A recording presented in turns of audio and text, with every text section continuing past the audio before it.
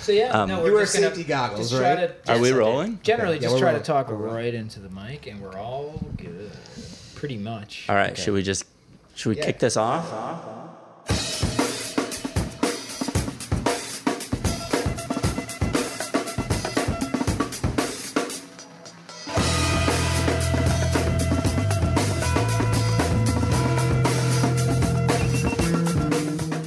Fire it up. Welcome to Suggested Donation. I'm Edward Minoff. And I'm Tony Sirenai. We're here with Jay Braun. Well, we're gonna have to edit that. Thanks. What else? And today I have the pleasure. I've been having a friend who I think we greatly admire, and one I, in my opinion, my humble opinion, one of our great living sculptors, Mr. Brian Booth Craig, is here. And by the way, Thanks, guys. our first sculptor. Yeah. We're losing our sculpture virginity. Exactly. We've been my wanting God. to get This a is sculptor, and It's a little more work for you, Jay. I know. and pretty much you're that person. I'm leaving that. How's it going, Brian? Guys, huh? Nice to be No, here. we're Thanks for getting- inviting me. Somebody's shaking I their know it's head. We're been not going to leave that. How's it going, Brian? Going well. Yeah. Busy. Thanks for Working driving in from Pennsylvania. Correct. Where? Poconos. Where about? Poconos. Right near the Water Gap, Delaware Water Gap. What's going on down there? Sculpture. Why the Poconos? That's a long story. Besides, like, it has to do with Well, we an got plenty of ex-wife time.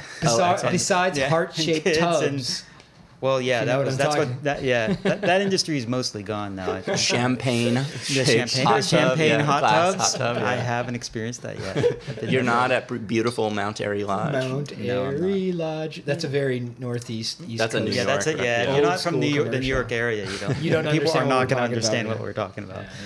But they can Google it. Yeah. Figure it out. Yeah, Right. YouTube. Right. But you drove in from Pennsylvania, so thank you. Just right off the bat, just a little bit about your history. Okay, where do you want me to begin? Where'd you go? At to the school? Where very was beginning. I born? Yeah, That no. sort of thing. Where'd you generally like the kind of the art? Where does the art come from? The art come from?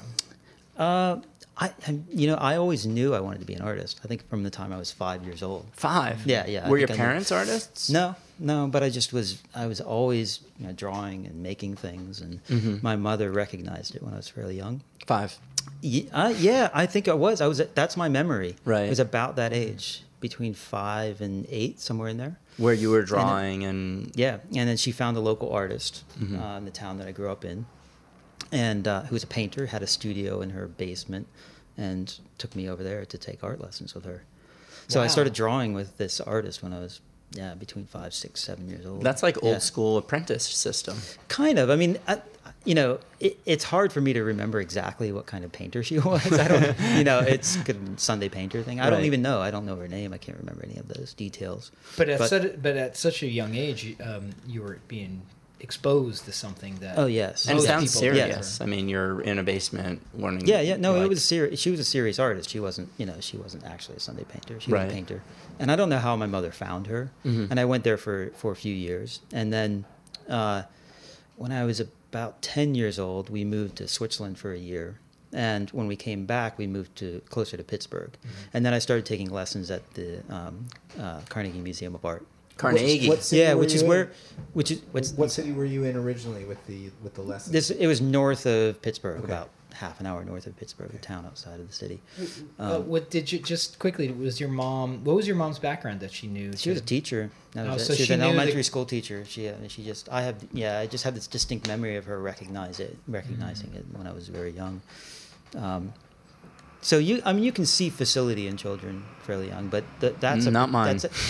That's a strange one to recognize, I think, for most parents, because if they're not artists, they're not gonna. You and I might recognize it, but somebody who's not an artist might not. I think 'cause But my mother was a big influence in me becoming an artist, I think. Did she That's- also try to expose you to seeing art? No, not really. That's the funny thing. She didn't really know a lot herself. I mean, she appreciated the arts, but not necessarily visual art. We would go to symphonies together or plays and that sort of thing when I was younger. But not visual arts. She wasn't conversant with visual art, but she recognized my interest, Right. and what I was saying was that when I got a little older, about 10 years old, she started taking me to lessons at the Carnegie Museum. And that's actually where Andy Warhol took classes when he was a kid. He did the same program that I did later on. It was like a Saturday program, and they had kids from all over the city going to it. And I did that for quite a while, several years. And then got to high school, and, things went downhill in my high school art class. You know what high school art class We've is. heard this story before, yeah. Unfortunately, And college, to be honest. No, college was fun. Yeah. College was, I mean, it's a learning experience. Well, where'd It's you not- go to college? I went to Penn State University for undergraduate school. And were So- you there for art? Yeah. So I this in the was fine arts consistent. You never wavered. program. That's not really true. I do think that there was a period when art seemed like an impractical thing to do. It is an impractical thing to do. Well, I mean, yeah, I guess it is. But since I've been out of school, I haven't had a job outside of the arts in my entire career. Right. Yeah, I haven't done anything that I didn't. So in a sense, practical is a relative term, right? I don't think human beings can live without it, so it's not impractical, right? Yeah. I don't think it's possible to live without it. Yeah, I mean, we without wouldn't be without doing it if we aesthetic. didn't believe in it. Yeah, I mean, otherwise we could put people in boxes and turn off the lights and feed them under the door. every day, That's right? what we do with I mean, Jay. Yeah. That was very good. That was very good. But we'll put a laugh track there. So I think that division between the practical and impractical is a false divide. I don't think that's the way life works. There was a point I'd say when I was a teenager when guidance counselors are saying you shouldn't go into art, you'll never make a living. Well, and this which is is kind of after true, but not a great but high school experience. No, I don't think that was. I think that whatever guidance I had at the beginning was kind of dropped Right. later on. So, yeah, I didn't go to university right away to study art. I took I took some detours along the way, but eventually went back to it, and then that's where I got my BFA. It was at Penn State. So What kind of classes were they offering at Penn State at that time? it's all typical of Pretty the typical 90s. art Yeah, school. yeah. It was typical. The chair of the sculpture department was, and he's still a good friend, still a friend of mine. His focus was process art. That's came up through that period of the 70s, Art Povera, process art. So that was a big part of the education. So somewhat conceptual in that Yeah. regard, but also very material based, which I think came back to help me later on. So they were in a huge way. introducing you to like different materials to play with, and Tools, materials, tools. processes, and the meaning of mark making in a material. So So is that where because if I remember when we had this conversation a while back, you came into sculpture later on. yeah, much later. It yeah. was like it wasn't something you were studying. Correct. Art-wise. I mean, do you know anyone that takes sculpture classes in high school? Not really. I mean, here was at maybe. the Not Art here, Students maybe. League hammering away at a piece Yeah, of you were telling me limestone that when I was a little kid. Yeah, but you had to go to the Art Students League. Right. It wasn't. No. Something that. Well, actually, then in school, I think influenced by having done that, I You was started doing doing like it. figurative sculpture in clay, Right. but it was kind of a thing that I did, on my own. The Yeah, teachers same here. sort of like look at me like a dog looks kind of puzzled and Yeah. just Same move on. here. Yeah, same thing. I did it when I was probably in my early teens and Like mid-teens. Play-Doh. No, with clay, but I didn't know what I was doing. I remember Just firing it. I have a pretty cool sculpture Really? actually at my house of I just did like my arm from my elbow down to my hand. Yeah, I think that's what everybody does, right? 'Cause it's the thing you can 'Cause put you can down. see, you have yeah. one hand here, one hand here. You can look at the other one sculpt, right? I did the same thing actually. I was so proud and I of, still like, the have it. I have a vein and- plaster cast of the one I did when I was in. I fired mine, so I still have it too. Actually, when I was in high school, I was I really liked pretty like funny. special effects makeup stuff. So I would sculpt in clay, and then I would get like dental alginate.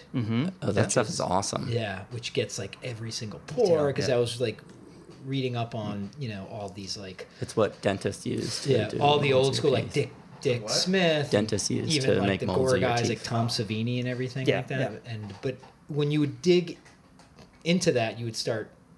They would start saying their influences, and it was like people doing sculpture. Like, yeah. oh, you got to Yeah. know how to sculpt. So yeah. I would go out and get some clay and play with that. And try Right, to make, right, right, Try to right. make monsters and stuff Right. like that. It's fun. Right. I never got into that. It was never. I never had that kind of phase where I was like doing comic book stuff or monster stuff. It was always observation. Were or you fine ever art or interested in something. that stuff, or No. it just didn't? No, not at all. And all my friends were. Right.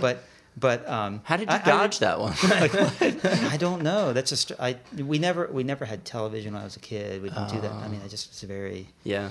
it's a little bit hippie-ish maybe. But, Right. So you were yeah. reading while we were all watching like Gilligan's Maybe. Island for the 50,000th time. Maybe, but I do have this Listen funny to Black memory Sabbath from records. junior high school where I was sitting around with friends. We're drawing in his house, and they were drawing comic book characters, and they all wanted me to draw a naked woman for them. So I was the That guy drawing the happens naked in high school, Yeah, yeah. Adolescent this was porn. like 13 years old. Yeah.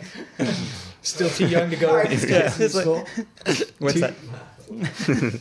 I'm sure they were terrible, but Doesn't matter. it didn't matter. Care how realistic they were. So in college, the work was more concept driven. It wasn't. yeah, sure, yeah. Right. But a concept. I mean, everything is concept driven in a sense. Right. But it So- wasn't. It didn't have that like formal, like figurative. No, it wasn't representational. Right, that's what I right, mean. right. I did. There was no representational. There was a figure drawing class, but there was no representational sculpture class. Mm-hmm. I did some later, toward my senior year. I started exploring that, Mm-hmm. and that's when I really decided that I wanted to do representational, figurative sculpture. But it was late. It wasn't something that we did in classes. It was more. There was figure drawing, and that was it. And then, So- did you kind of teach yourself, or did you Pretty find much. somebody? Yeah, I taught myself. Wow. Yeah, pretty much. I mean, with the figure modeling, I'm 90% self-taught, 99% self. I don't even know. I took one figure modeling class at When? the New York Academy after undergraduate school. So what was influencing you at the time then? When I was in undergraduate Yeah. school, boy, a lot of things. I was looking at. I was looking at a lot of contemporary art because that's what we were talking about. Yeah. Martin Purrier and Anthony Gormley, Andy Goldsworthy, those artists. I mean, I still love them. Yeah. They're still some of my favorite artists, actually. They do a lot of kind of Anish conceptual, Kapoor, that's where. like taking stuff out of nature and making Well, designs and stuff. yeah. Yeah. So, but they're all different. I mean, Yeah. It's kind of hard to categorize them that way. Yeah. All of those influences. And they're still influences for me, even though I don't. My work is more mimetic. Obviously, it's very mimetic compared to what they do. But those were still heavy influences then. But I was looking at everything. I wasn't. I've always been that way. I've been very ecumenical in my taste from the beginning. I was like that. Did it? So- What influenced you towards figurative art? I mean, were there? I just think I was really not good at abstract work. I tried, and It's it wasn't usually and the it other wasn't- way around. It wasn't because I think it's harder than people think. I mean, it's not so simple to take a basic material and make it visually interesting. And so, I mean, that's obviously not entirely true. But I think ultimately what I found was that the things that I was interested in talking about or exploring were going to be best done through figurative work. And I had a facility for it because when I was in the figure drawing class, the one that they had at Penn State, it was just easy. It felt easy for me, right? It felt simple and easy. And when I did my first sculpture there, I had another student pose for me, a portrait that I did. It just seemed easy. And then suddenly I found that there was a language that made sense to me. In terms of my own interests, my own conceptual way of thinking about art making and objects and so forth. But it wasn't because I was rejecting any conceptual framework that they were presenting me with. I was all in on every experiment, except for maybe I wasn't going to do performance art, like I'm a little shy for that, but Ed does some of that. I do. But yeah, it wasn't necessarily it wasn't a formal rejection. It was more of a recognition than a rejection, right? Yeah. And the other thing I would say is that a lot of that work that I was looking at back then, that I was influenced by with those artists, it did help me think about the nature of looking and interpreting your experience through material. Because everything is observational. Like there's no, I mean, it's kind of a false divide to say observational art and non-observational art. I mean, everything has to be made through observation, right? You can't you can't live life without observation. You can't make anything without observing the effect that you're having on the world. It's a different kind of observation, but it's all observing. It's observing the materials that you're surrounded by.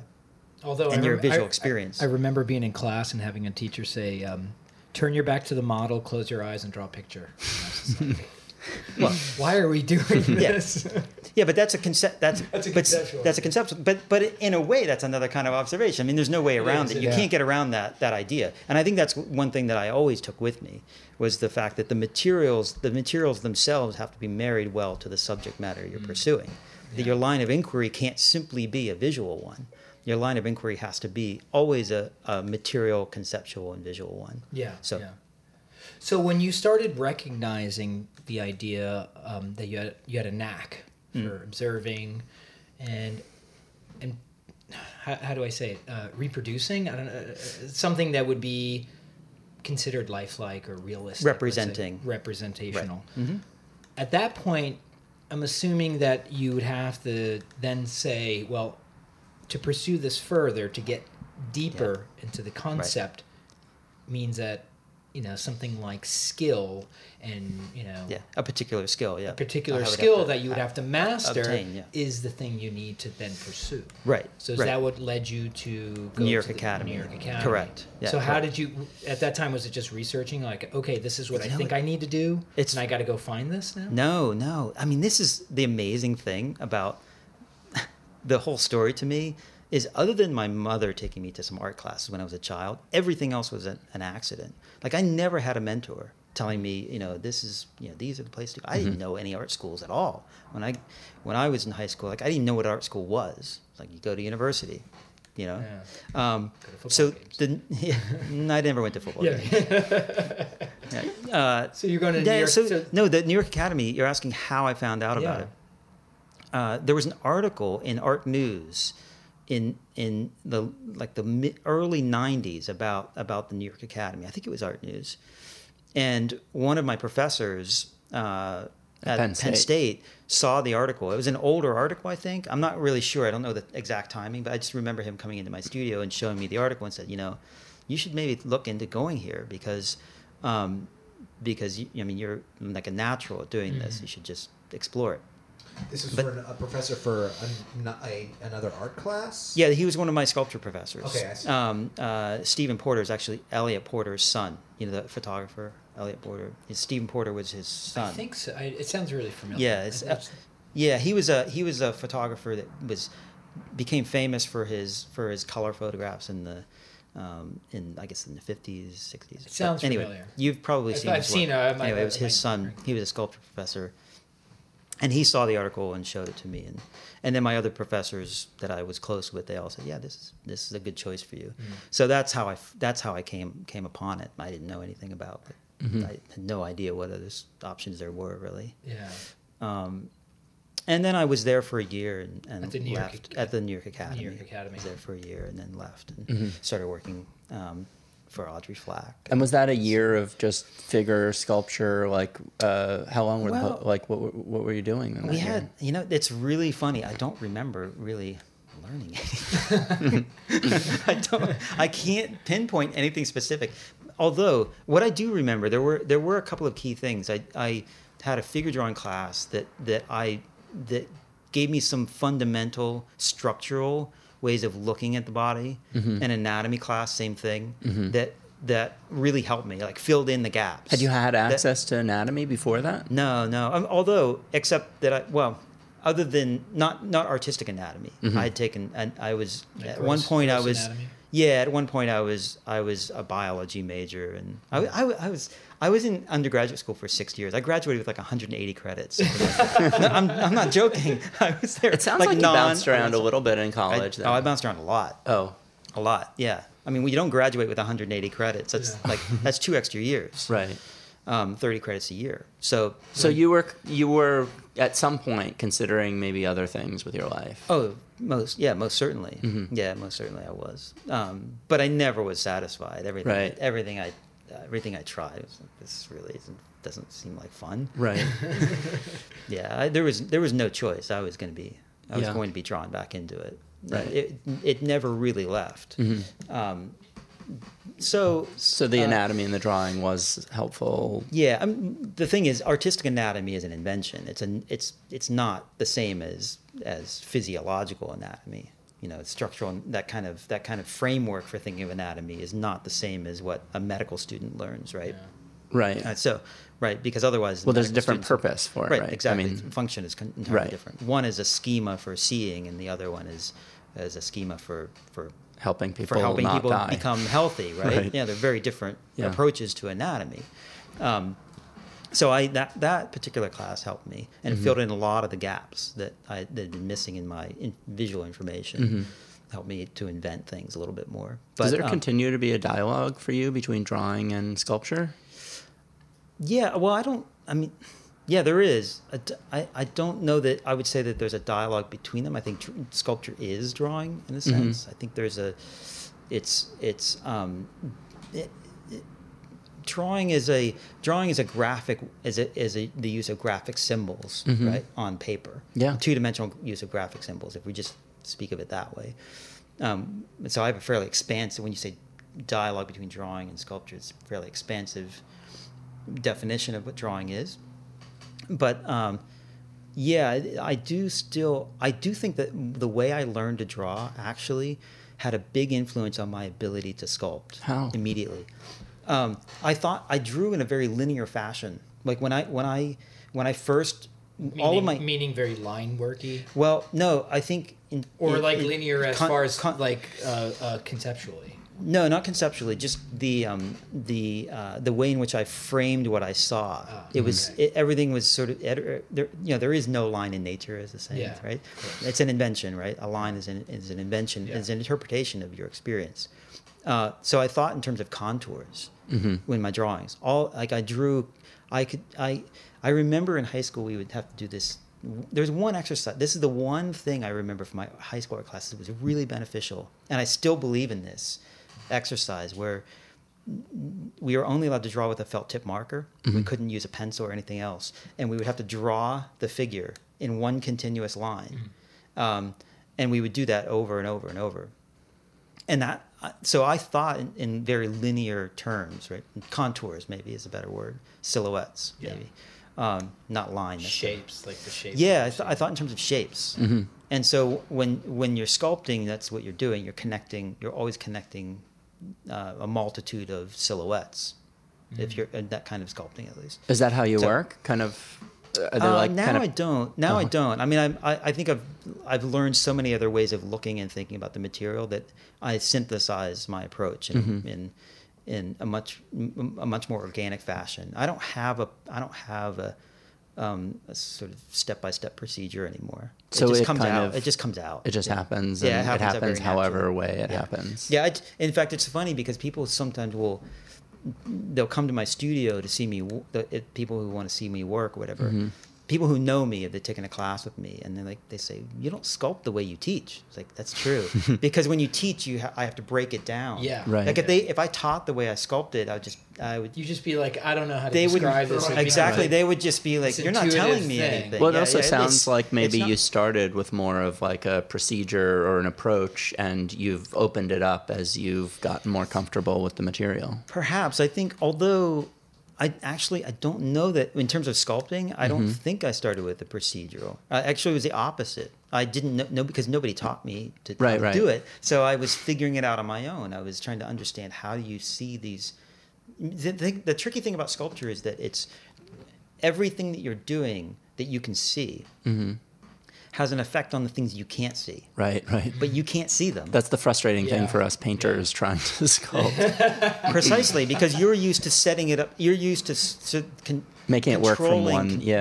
All of those factors. Right. But when you're sculpting, it's a continual. I mean, all of art making is an act of memory, in a sense. Yes. Whether it's a split second or minutes past. And it doesn't even have to be memories. representational. It can be non-representational, and it's still an act of memory, right? So, but the thing about sculpture is it requires a degree of longitudinal memory that a lot of art forms don't require, simply because you have to be balancing the thing you did a couple weeks ago with where you're going, right, and where you are at the moment, and that I think is a frustrating thing for people. So I was figuring that out on my own. I didn't have any way of articulating it, and in fact, it wasn't. This is a funny story. I would get books out of the library. One of the advantages of a big university is a gigantic library. Oh, yeah. So I would just, nobody was checking these books out. There's like dust on them. 55,000 people, and like the Michelangelo book hasn't been pulled out from the shelf, and But the football playbook is pretty well right. dog-eared.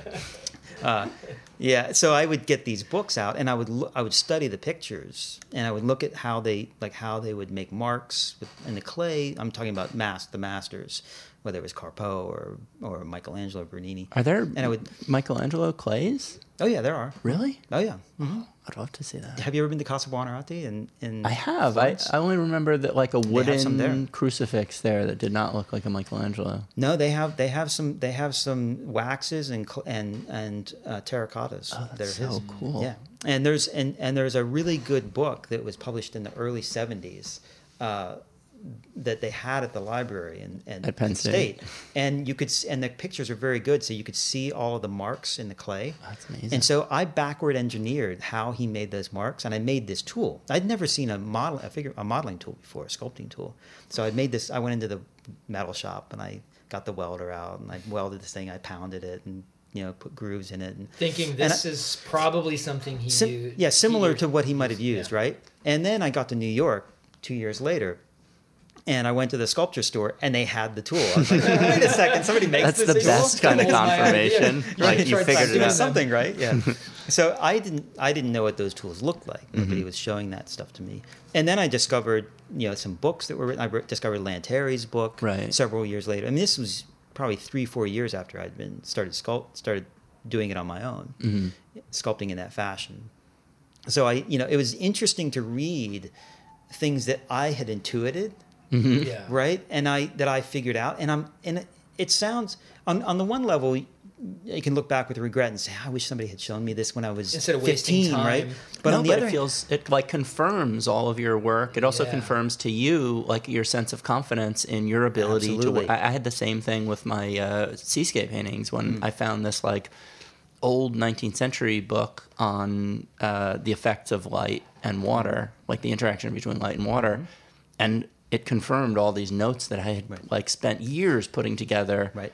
And it was the greatest feeling. It would have saved me years of work sitting there, but perhaps the other aspect of that is that you wouldn't have integrated it in the way that you did if somebody had just told told you. you. yeah, exactly. It's a The question. discovery of Having it to work becomes for it. your own Yeah, thing. it's an impossible thing to answer. You don't really know the answer. Yeah. Like if somebody had told me this years before, would I have integrated it in the same fashion, or would I have dismissed it and said, I'm going to do, like a rebellious young guy. right. Like, I'm going to do it my own way, right? Yeah. So you don't really know, but I do think that there's value in figuring some things out on your own.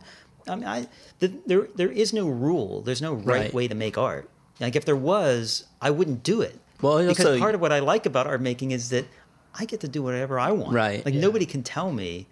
well, and then you have ownership over the ideas that you came up with, even if you're getting them confirmed by Lanteri or it's Sure. still like you feel like you've created something entirely. I mean, what you're doing is you're looking for resonances with people, right? You're looking at artwork. I mean, this is why I was saying earlier I have a very ecumenical view of art, like my taste in art, because I see resonances in things that don't necessarily look like what I'm doing, and tend to look at artwork that's non-representational just as much as I look at representational work, because I'm always thinking because I think the underlying search for meaning through making is something that you can find in a lot of different locations, right? So that I think is what is confirmed more than anything that when you discover something that somebody else had codified earlier. It's like, oh, there's a resonance here, right?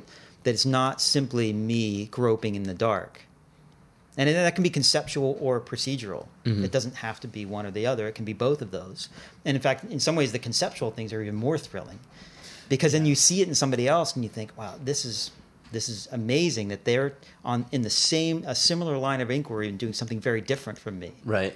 So, I think the first time we ever hung out, I was, and we had a pretty good conversation about this exact subject, and me bringing up sort of old master sculptors, and you were bringing up names from just a few modern age, and saying how much these people influenced you, and I just remember being so surprised. Now in hindsight, it makes sense, but at the time I was Sure. like, your work is so specific yeah. that I was Right. very surprised at some Right. of the names you were pulling out. right. I understand that. I mean, it's the same with other people. You know people who do Sure. artwork that's not representational, and then they'll tell you they like something that doesn't have anything to do with what they're doing. Yeah. Mhm. I mean, why? That's not really that surprising. I mean, I like literature. I like music. I Yeah. can't play music to save my life, right? And if you asked me to write a book, it would probably take me, 15, 20 years, right? But what a book. Yeah. Well, maybe not in my case. But I'm a slow writer. Anyway, you get the point. The point isn't that we tend to segregate things into categories and genres and think that, if that person is pursuing this particular interest, that they're therefore cutting themselves off from other things. And I don't think that way. I think in the beginning, a lot of people do Oh, yeah, I that agree, in the yeah. arts. And I as agree, soon yeah. as you become, I think this is like one of the calling cards of a more mature artist, is that you start realizing that you're pulling from everything. True. I know that True. for people I admire, my own work is Hmm. whether I'm, and it's not like I'm waiting around for inspiration. Sure. The typical inspiration. I saw this beautiful sunset and it inspired me to go into my Right. studio.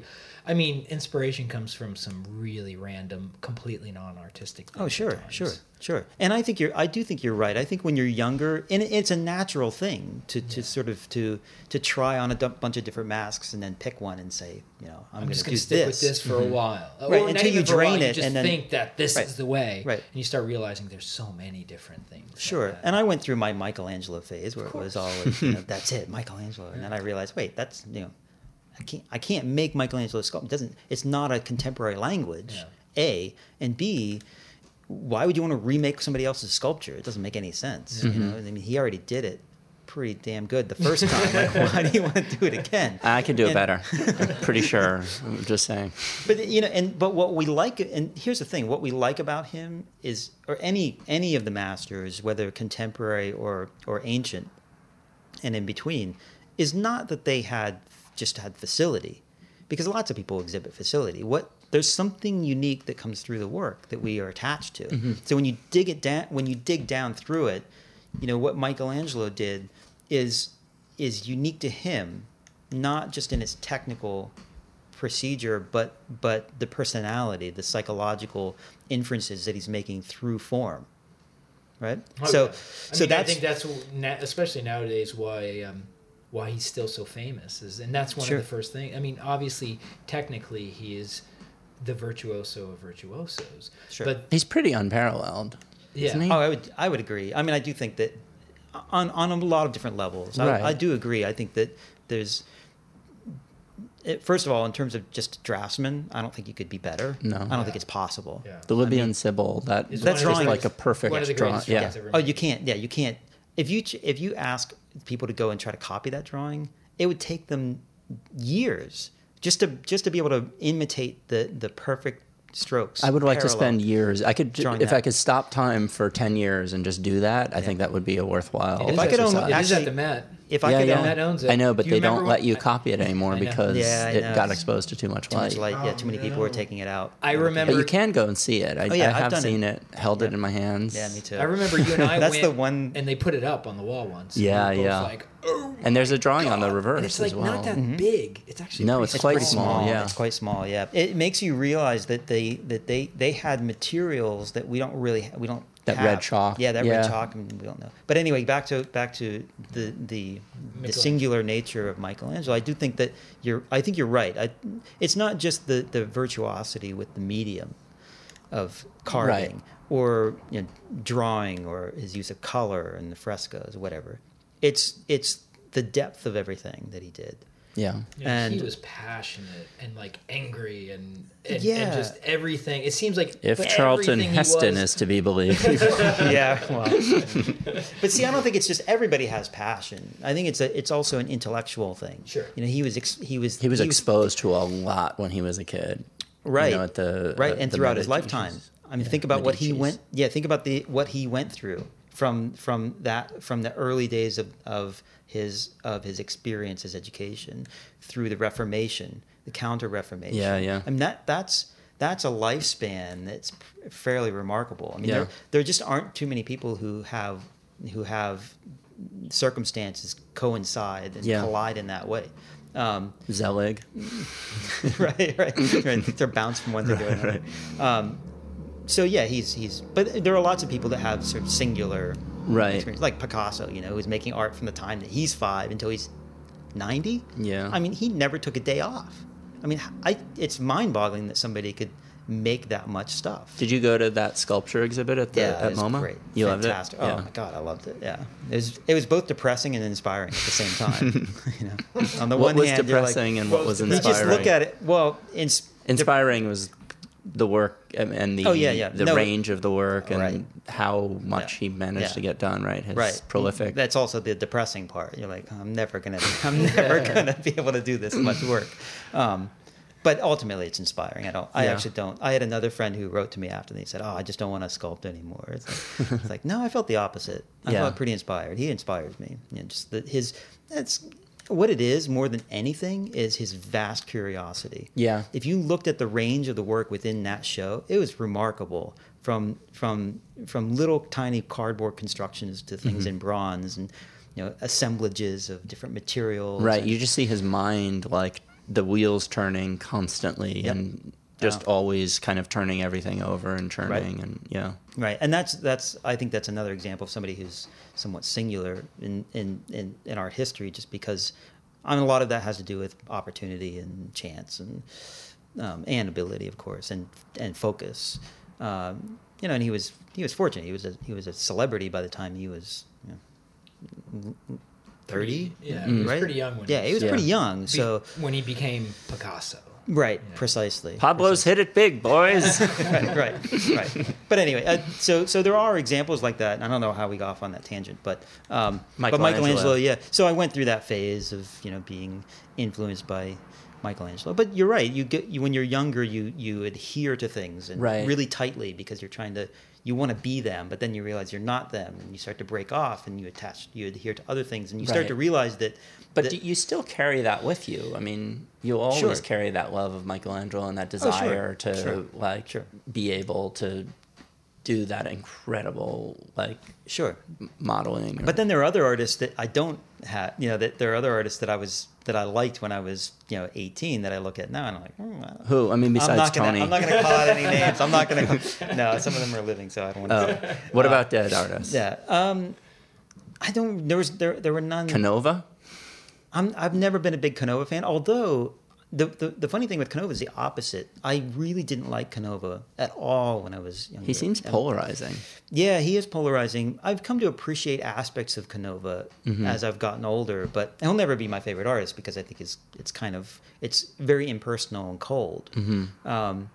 It's interesting because you're talking about the Picasso show, and at the same time as the Picasso show is the Sargent show, right?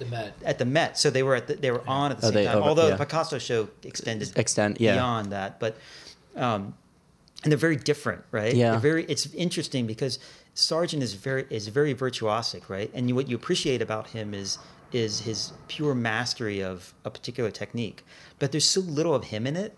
I actually felt the opposite in that show because they were all portraits of people he knew, and I felt like there was that connection to a lot of those, whereas I didn't often get in his that. paintings I get exactly what you're saying, but that show really turned me around on Sargent because I felt like there was a personal connection. Like, there were just... That's interesting because I had the opposite feeling. Oh, it's funny. Yeah, where I felt like maybe it's just that his society isn't my society. Right? Well, I'm that's. not I mean, really, I roll you know, like Sargent, so. No, but he also. I mean, they're equally prolific. Him and Picasso. Oh yeah, I mean, it's just- absolutely, right. But to me, it was striking. I felt like there was a striking difference. Everything with Picasso is personal in that show because Right. this is, I guess, here's what let me explain a little bit further Mm-hmm. because I saw them at the same time. Right. Most of the stuff in the Picasso show was personal. He didn't exhibit that stuff. Yeah. It was Right. all done for himself. That's what I mean by personal. But I think a lot of that in the Sargent show was the same thing. You know, they were they were Antonio commissions. Mancini. You know, Yeah. he's just painting his friend, or Rodin. He's just painting. There were a lot of guy- commissions, though. There were a lot of like society commissions and so forth. There So were some of it was yeah. mixed in, but then there were a lot of like sketchy the paintings little- that clearly he those was little just, ones, yes, I and agree. some of Yeah. the watercolors, like they're just Watercolors things seem to that be very much for himself. yeah. But he seems like a closed book to me. Like when I think about him, I always think of. I mean, they were getting. I think off it's on a easy to tangent. see him Yeah. that way, but Yeah. that show really did turn me around. Yeah, I always wonder his so much is hidden. Like Michelangelo, it's like there. You feel it. Yeah. Like his He left it all out on the right, field. The whatever psychological disturbance he had, and whatever tensions he had between his religious beliefs and his sexuality, and right, all of those things, his devotion to the Catholic Church and his doubts about it. Right. All of that stuff is there. It's tense. It's in there. That tension's in there. And Sargent's like he didn't even seem like a sexual being at all. Yeah. Right. So anyway, that's just Yeah. my take on it. But again, where were we going with this? We were talking about influences Picasso and so forth. Yeah. I was going to throw Bernini your way and like thoughts because we were talking about some of the stuff.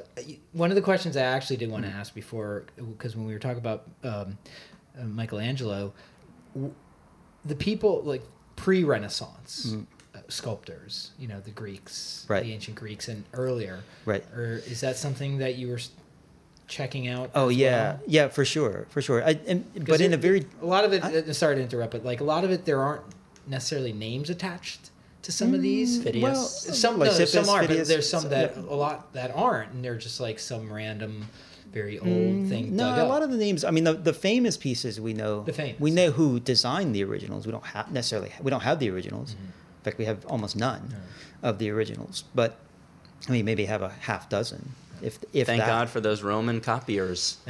Well, yes and no. I mean, yeah, that's true in a certain sense. But they were the reason why they were melted down too. So it's a little bit of right. Yeah, it's a trait, right? Because if they hadn't, you can say, well, if they hadn't copied them, we wouldn't have anything. Yeah. But that was the reason they were copying, so that they could melt them down, right? Yeah, those are all influences. But I mean, you can really see a connection between that sort of that aspect of classicism with the work that the things that I liked about Antony Gormley, who does all self body, or at that time at least when I was looking at him doing self body casts. And there's a very serene totemic quality to them. Was he actually just casting his body, or was he sculpting it? No, it's casting and then So he was just like making molds and then negative. doing like lead sheeting over them. And Did you ever that play sort of with thing. body casting? I mean, only as a way of reference to Right. learn. I never did it as a subject matter. Right. Right. Wasn't Carpeau accused of body casting? They've been doing that since the ancient Greeks. Oh, yeah. It was Lysippus' brother who invented it, actually. Oh, really? A way for doing it. Yeah. So that's been going on for thousands. It's dangerous, of years. though. Can't you like burn yourself or If you kill encase yourself? in like 6 inches of plaster, you could. But you have to. Don't try that at home, kids. Don't try The that. at home. antique Iron Man costume. But yeah, all of those things were things. I really mean it. I looked at a lot of things, and I think the thing about the Greeks is that they're largely misunderstood, because most people's understanding of the high classical period is filtered through the neoclassical neoclassic. and the Renaissance interpretation, and they never saw any original ones. All they saw were copies. They never saw any bronzes. Those weren't discovered until the 19th and 20th century. So they were never seeing the originals. Like, they would have been shocked if they saw the things that were dug up out of Pompeii, with the glass eyes and the, Right. Wouldn't they much also? more. Wouldn't they also paint? Oh, they were painted. There was color. They weren't just like white. Yeah, that's right. They were painted. They had glass eyes. They were trying to make them look They're stark. very They were realistic and right, creepy. right. And that's what I think is fascinating about them. They're so full of life. If you see see some of the bronzes that have survived at the bottom of the sea. Thank goodness for shipwrecks. That's what we should be thankful for. Not the Romans. Poseidon we should be thanking. But yeah, so I looked at all of that. And you were going to say something about Bernini. That's where you were going with it. Yeah. The Greek. Here's the thing. I think it's what it comes down to. I think this is the hard thing when you're young, when you're learning to make art. What you're influenced by is oftentimes the form, and the sort of the veneer of emotion that's right under the surface. That's right there, right? It's sort of contained within that form, and whatever deeper interpretations there might be within something take time to discover. So you look at Michelangelo and you say, "Oh, I like the muscles, I like the movement, I like the right," without really fully understanding the context in which all of that exists and the language of it and what it's saying. It's like hearing a song. The melody is really that moves you, and you don't know what they're saying because it's another language. And then you hear the words, and you think, oh yeah, that has a lot more meaning to it than, or hearing the rhythm of a poem in another language, and then having it interpreted for you. It's getting those deeper understandings is what I think takes time. Well, a lot of it is then, to use your example, is to start living a life, and then all of a sudden you have an experience, and then that song talks about something very similar that you felt, and all of a sudden that song that you liked that had beautiful, True. Melody in it, all of a sudden the lyrics, and then everything makes so much more sense, and the song's so much better. So yeah, I think that's true, but I think it also becomes life experiences actually really. I agree, but I think it's also just understanding the medium of expression, the language itself. And this is why I always encourage.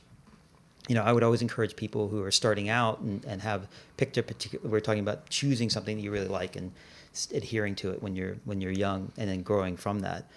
I think it's really important to be open-minded about things that you don't understand. Just because the language isn't something that you get doesn't mean you should dismiss it. I mean, that doesn't mean that there isn't a lot of bullshit out there. Yeah, there is, but it can be in any language.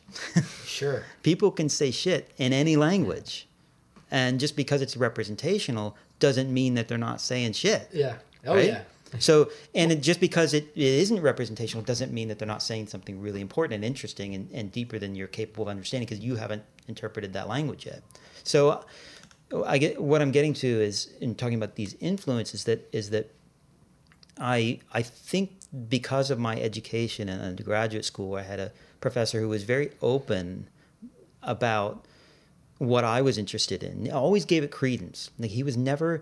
I didn't have that art school experience that everybody talks about. They're like, you can't do that. No, he was never like that. He was always, because he knew I was all in, right? He knew I was intelligent enough to be doing, if I was pursuing it, that there must be something to it. So because I was willing to listen to what he was saying, which is not using a representational language in art making, and he was willing to let me pursue what I was interested in, it made me much more open to those artistic experiences. And I think that's helped me over the years. And his influence is pretty dramatic, not at all in a formal way, but in terms of my intellectual development. I think that was very important. Are you still in touch with him? Yes, I am. Yeah. Cool. I haven't talked to him in a little while, but yeah, I am in touch with him. He's coming to your show? To the podcast. I don't know. Yeah, I will. I'll send him to it. But what you said actually is the big thing. I need to tell him about the upcoming show because I haven't talked to him in a little while. Let's give him a shout out. What's his name? Tom McGovern. He's now at I think maybe I shouldn't say where he is because I don't know if he's still he was the chair of the art department at Google University it. of West Kentucky. Yeah, Tom McGovern, great guy. But I think I love him to death. To jump on what you were saying, and I say this to my own students a lot, is it's the idea of staying curious. Oh, I agree. And I think that, but let's be honest, it's something that's difficult to cultivate, right? Of course. Because as soon as you start getting good at something, then you start to realize all this distractions. Right, because you can't you have to get good at anything, whatever it might be. You have to immerse yourself. Yeah, you do have to immerse yourself and exclude a lot of other things.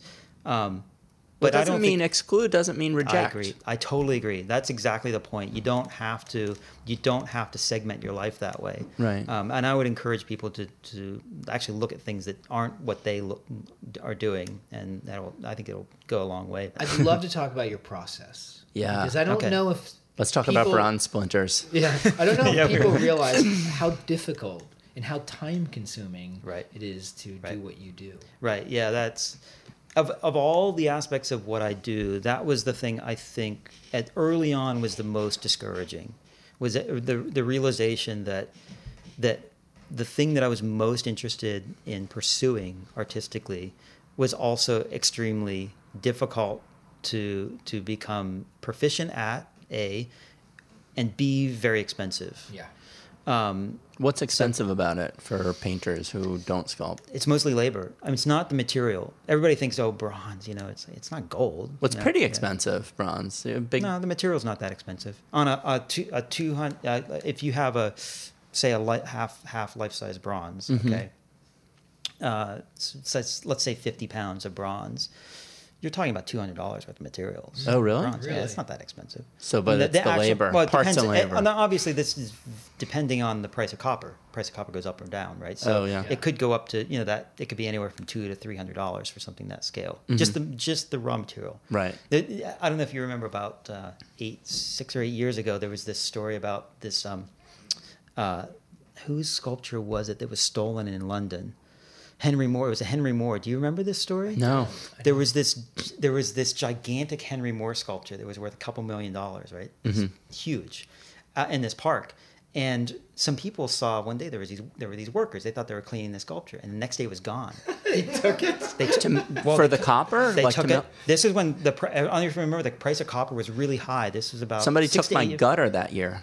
Yeah, there were I had people were copper gutters, yeah. yeah, people were stealing. What year was this? It's Brooklyn. This must have been like 2008. Yeah, like Yeah. right around the time that fire in Greenpoint, were people trying to get copper wire. Yeah. But people were stealing Nuts. manhole cover. It wasn't Yeah. just copper. It was steel. It was everything. All kinds of metals, right? It was But how like the big the building prices were boom really in high. China. How big was that So- sculpture?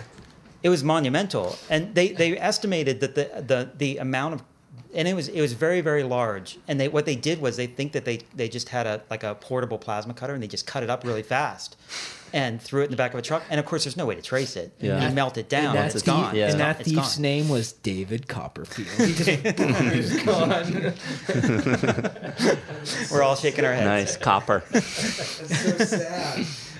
You didn't like Did that you one? you Googled it? I liked You it. Googled it. We should be I- posting stuff like that. Anyway, We but already here's said the interesting. Back to what we were talking about, the price of copper. Yeah. I don't remember the numbers. People can look it up, but the actual they estimated the amount of the price for the copper that they got. It's about $30,000 worth of copper or bronze, right? Right.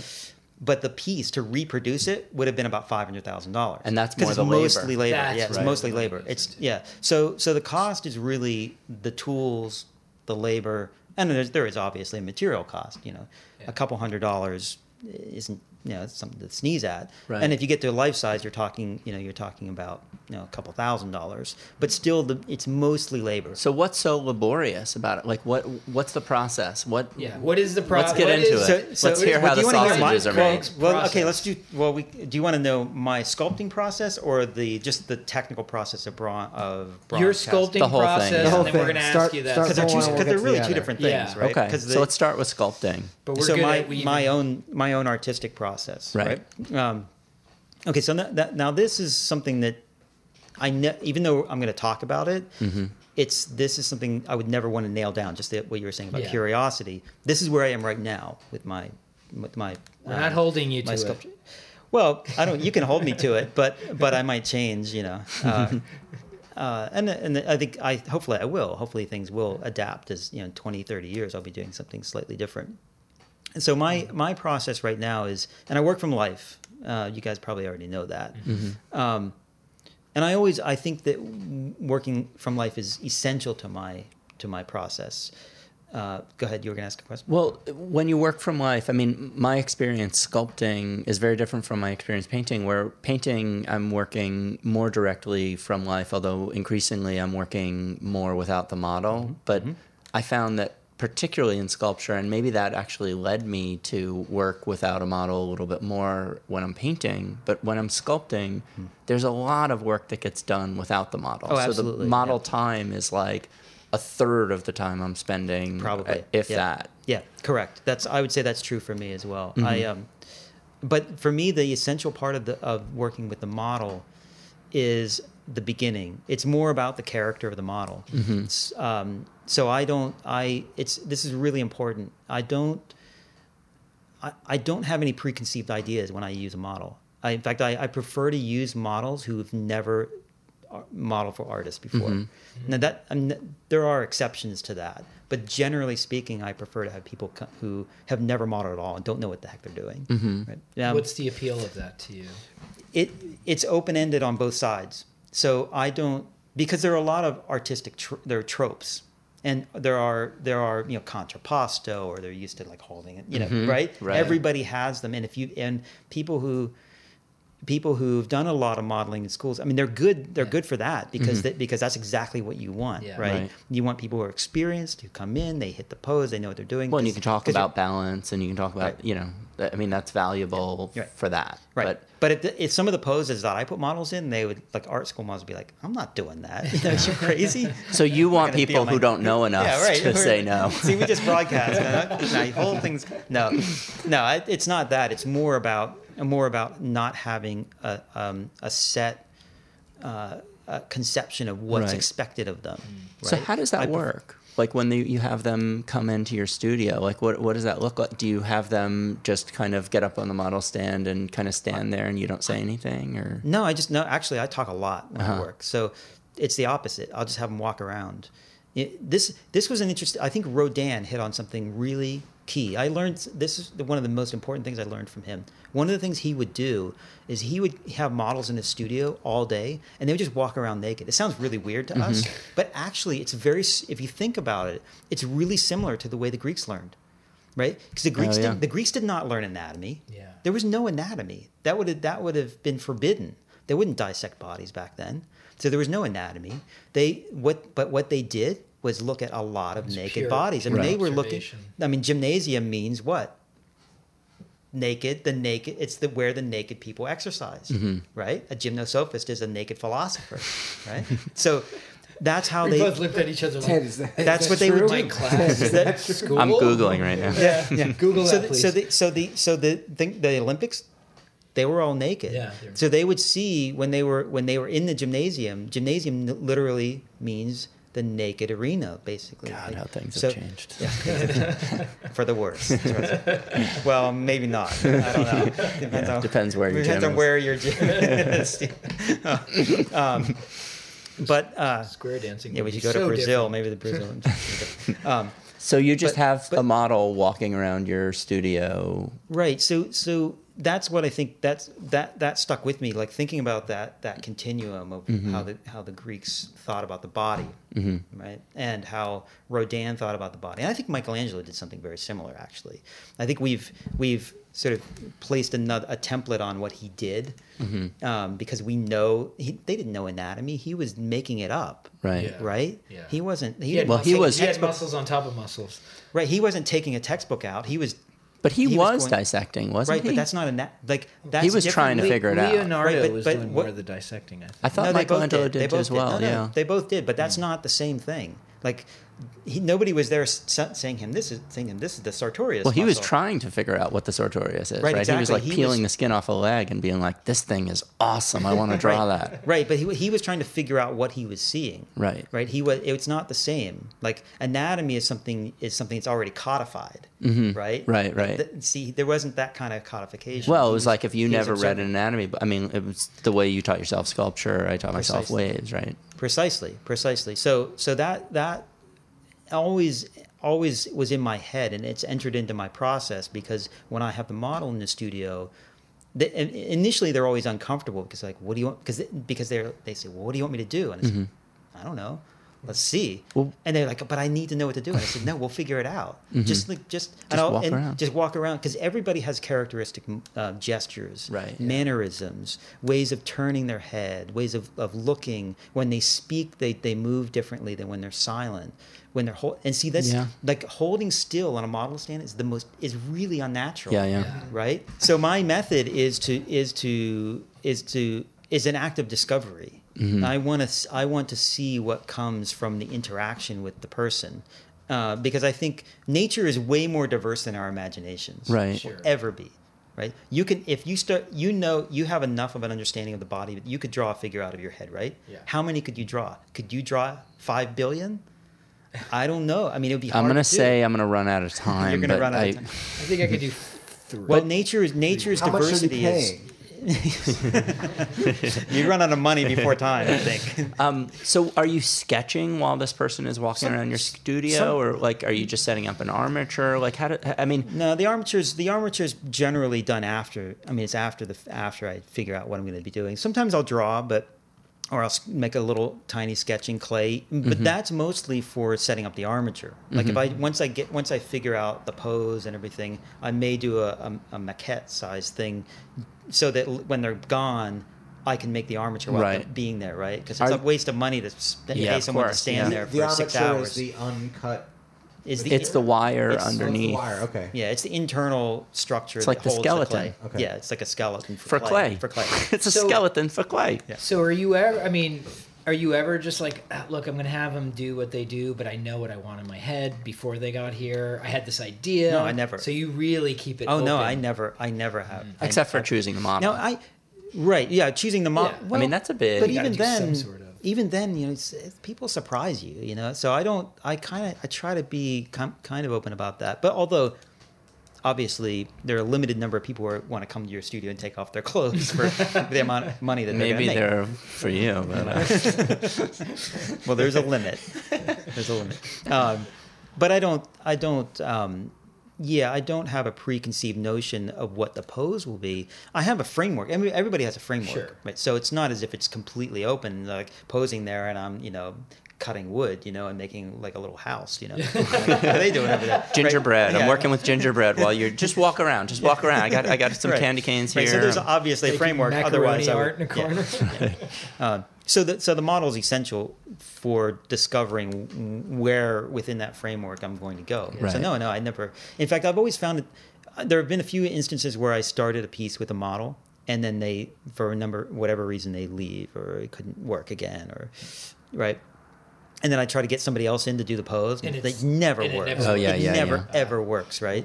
I mean, there are people that I know that can do that, but they're working from an internal schema, and I'm trying to develop a schema that's from the model, right? That's, Yeah, Yeah. So it's a Right. very personal. Yeah. personal Yeah. experience. I think that's a opposed to- big mistake a lot of people make, is trying to set a model in a pose in an idea that they have, and it always becomes. I mean, unless you The hit on it preconceived luckily, idea. but often it's just not natural to that person's body Right. and gesture, and then you're trying to fit them in a box that they don't fit in. Perhaps, yeah. I think, but although I will say, this is just my method. I don't think there's any right way. I think, Yeah, yeah. I think there. I mean, I don't know. I agree with you that a lot of people fall into that trap, but I don't think there are people who successfully do that, who I see already a have an lot of idea, yeah. and then they need a model for a little bit of reference, and then they go. So it depends on the artist. I think you have to know yourself though, and I think you have to know what your intentions are and whether your methodologies are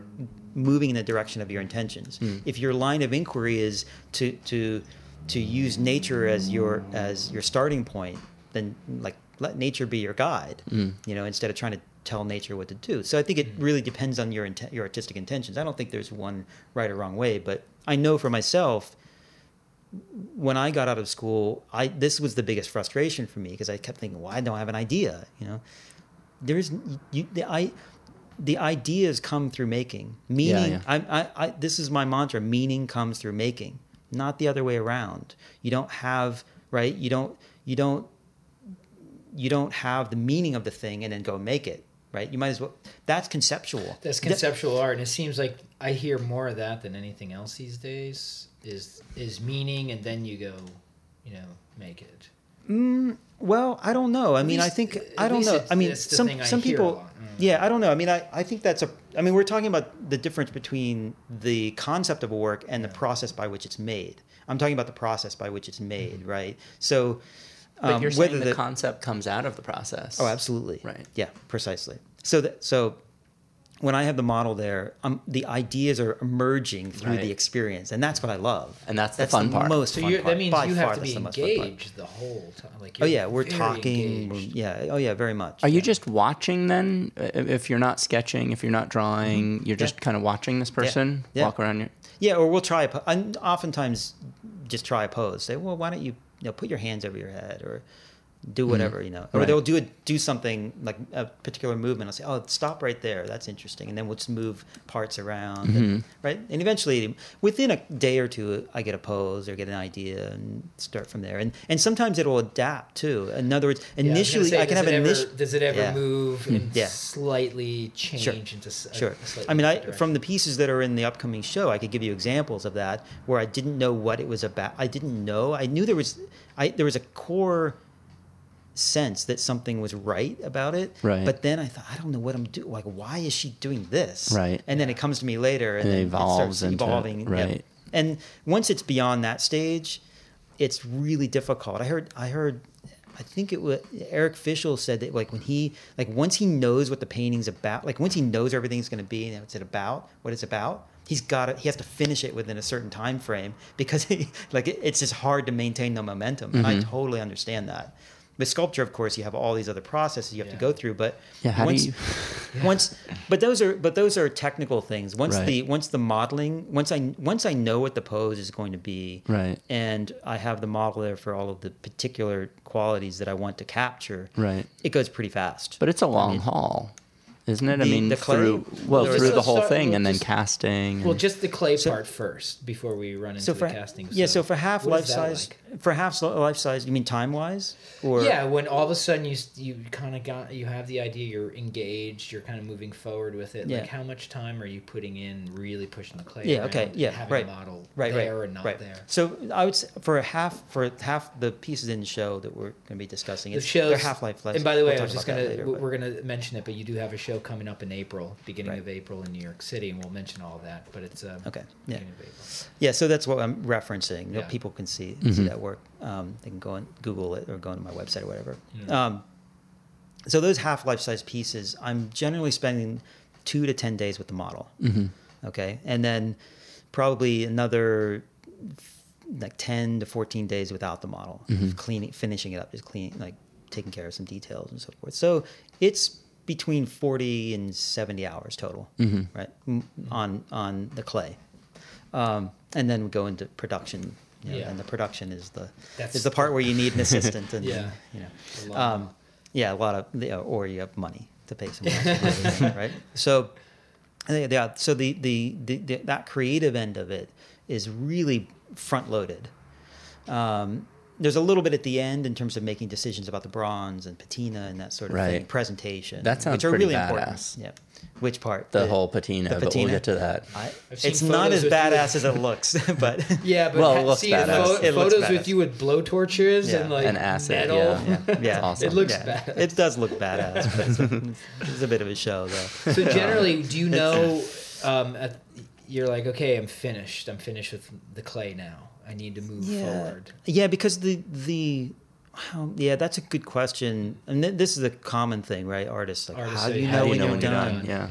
You run out of time, basically, right? I mean, no, it's not that, but it's more. I know pretty early on when I've got it, right? Once I know the proportions, the pose, the gesture, the qualities that I'm trying to capture, and the character that it's emanating, then it's pretty quick. It goes fast. Yeah, I finished. I kind of know, and I just get it done. So, part of that is that I know how much production is coming up, but it's really I'm not even though there's a lot of detail to what I do in some respects, I'm not a hyper realist. Right? I'm not putting skin texture and all of that, so it's not laborious at that point. Why It's not? Pretty much.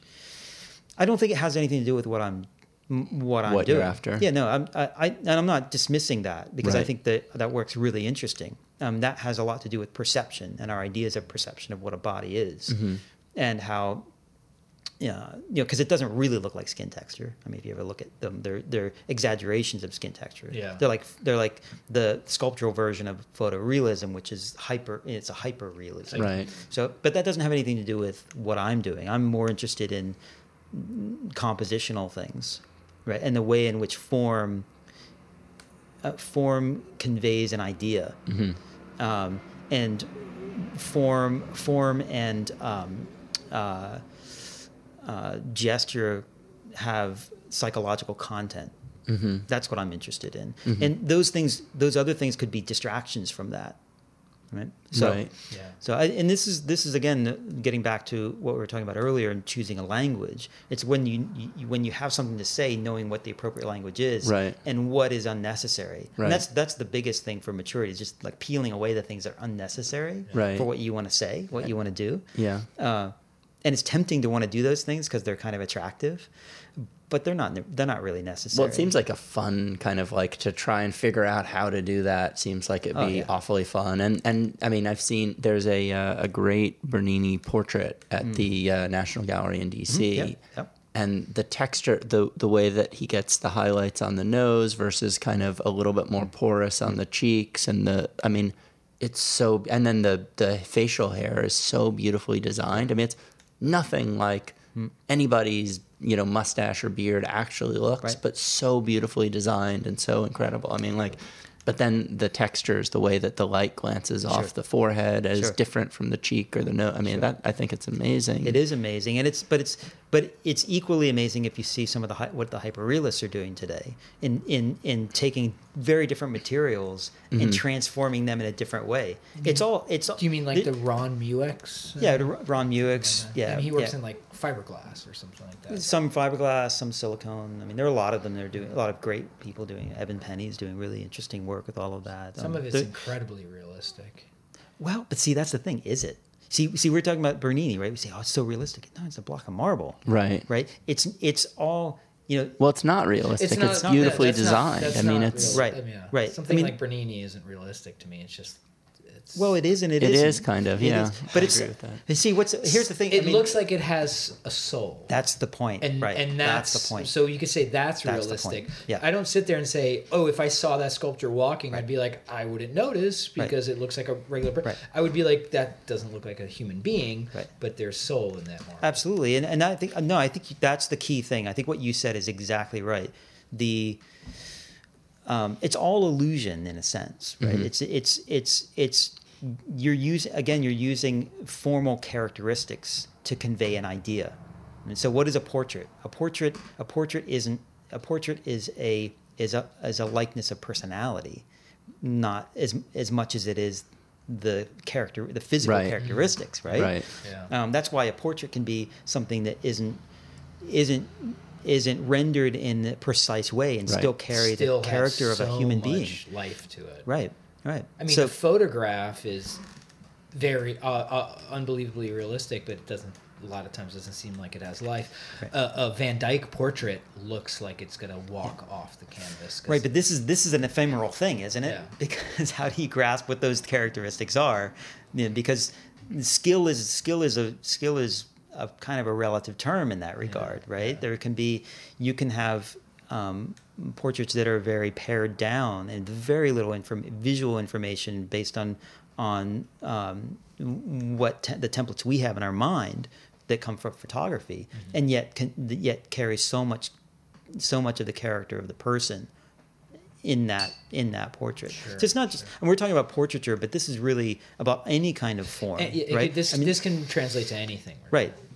in the So for me, that's the key thing, and that's why I don't like those particular methods are not ones that I would pursue. I mean, at this point, it would be a sidetrack for me. Yeah. And I think that's a whole other discussion. I think there's some amazing things being done in sculpture today. I think it's actually one of the most exciting periods of sculpture in a very, Really? very, very long time. Oh yeah, absolutely. I don't think there's any question. There are so many interesting things being done. If you just look up contemporary sculpture, not just figurative sculpture, just in general, there's so many there's great things being done. But that's a different. Those are all. It's tempting. You know how it is when you look at see other somebody people's do something, work and you're you're like, like, I should do their that. work's so much more interesting. But it's because you're steeped in it. You know, Yeah, of course. you're like doing the same. You're doing similar things with each piece, and I'm sure they're doing the same. You know, they're looking at other people's work, saying, "Why am I doing the skin texture again?" But anyway, I look at that. I look at those artists a lot, but only because I think they're exploring content that I think is speaking to contemporary people, and that's the most important thing. Yeah. I mean, you can make beautiful things, but it doesn't speak to people. What's the point? It has to speak to people. It has to speak. It has to be in dialogue with its peers. Mm-hmm. I want my work to be in dialogue with my peers in the art world, whatever they may be doing, and hopefully I'm achieving that. So for me, it's the way I work with models is a very anti-establishment way. I don't do it the way You're supposed to do it. I'm putting well, yeah, exactly the way you're quotes up supposed in to the do air. it. There is no supposed to. There's no rule. The textbook, Yeah. Right. what you're Yeah. how you're supposed Exactly. to do it. Yeah. Right. So and it's important for my method because I'm interested in capturing characteristics of a model that are going to convey psychological experiences that contemporary people can relate to. Mm-hmm. Hopefully, that's at least where I'm going. Yeah. And here's the other aspect of it that I wanted to talk about, and this is maybe even more important than the first part, which is that I'm doing all female figures right now, and it's any kind of model I'd be using, I want the figures to have a sense of agency. So they're not just a template they're not just a container for my ideas. Mm-hmm. Like I want them to have a sense of interaction with the viewer. Mm-hmm. And with me, it's important to set that up. So there's a little bit of a shift in power. So that tension between the artist dictating what to do and the model having limits pushing back a little bit. Yeah. I want that sense of agency to come through Mm-hmm. the pieces. And if I didn't I think that my procedure is either going to help me get there or prevent me from getting there. And that's why I do it the way I do. Mm-hmm. And hopefully, I mean, I don't know, people can judge for themselves if they look at the pieces and say, well, you failed. Okay, fine. But that's my interest in using models. I'm not at all interested in saying, I'm going to do a Venus today and you need to be Venus. Yeah. Mm-hmm. Take on the character. That's not my thing. You're in the presence of a living being that has all of these other things going on in their head that you don't have access to. Mm-hmm. And no matter who they are, if there's no sense of the tension between two human beings or the reciprocation between two human beings, you're missing something in the experience as an artist. Then you have objectified. You've just said, no, they're just still life over there. Right. Yeah. Literally the still life. Yeah. Like, do not move. Right. And I'm the opposite. I'm like, move. You can keep moving. They always, the models are always so worried about it. Like, Mm-hmm. I think I moved. Am I Don't moving worry too about much? it. Like, Am no, I- you can move. am I I said, screwing keep you up? moving. Yeah. Like, keep moving. It doesn't matter. Like, if your arms drop, then maybe I'll get a better idea. Right. So And with the clay, you can move the clay around for a while bit. before you can. Like, well, I use plastiline, so I can move it. so what's the move it difference indefinitely. between plastiline? Oil-based It's clay. oil-based? So it Oil-based won't clay. dry. Right. Correct. So you Correct. don't have to cover it up and spray it down. Correct. And Correct. is there a That's- difference so in it can- handling? Yeah, I was going to Very say much, yeah. how long can it be exposed to the air before it really starts stiffening? I can indefinitely. Really? Yeah. It's mostly my choice of that is mostly practical because I'm so busy. It actually started out because my life was segmented into so many things. I was teaching far away from where I was living, so I would leave things for a few days, and then weeks would go by sometimes because I was doing other things, and then. So I started using oil-based clay because I didn't want to have to maintain it. I didn't have a Right. studio assistant at the time, and I just got used to it. And Is only there- bad artists blame their materials, is there right? a di- So is there I learned to make it work, Make it even work. though I didn't like it at first. Yeah. So Is there a disadvantage to working with plasticine? yeah, I mean, there's a disadvantage and an advantage to everything, right? So the disadvantage is that it has a consistency that at the beginning can be a little bit difficult to manage, and it also and at the very end has a consistency that can be difficult to finish depending on what your finish is going to be. Mm-hmm. But I think of this is advice for people who sculpt out there. Don't try to think of plastiline as something similar to water-based clay. Think of it more like wax. It's actually more similar to working in wax than it is to working in water clay. Mm-hmm. Water clay, the plasticity of water clay is dependent on its moisture content. The plasticity of plastiline is based on its temperature, which is the way wax is. Yeah. So it's actually more similar to that. It's sort of a hybrid between the two. But because it's guided, its plasticity is determined by temperature, it helps to conceptualize it that way. Because otherwise you get frustrated with it. You're like, this isn't doing what water clay does. Well, no, it's not the same thing. So are you less productive in the winter? No, I have a heater. No. It's actually more difficult in the summer.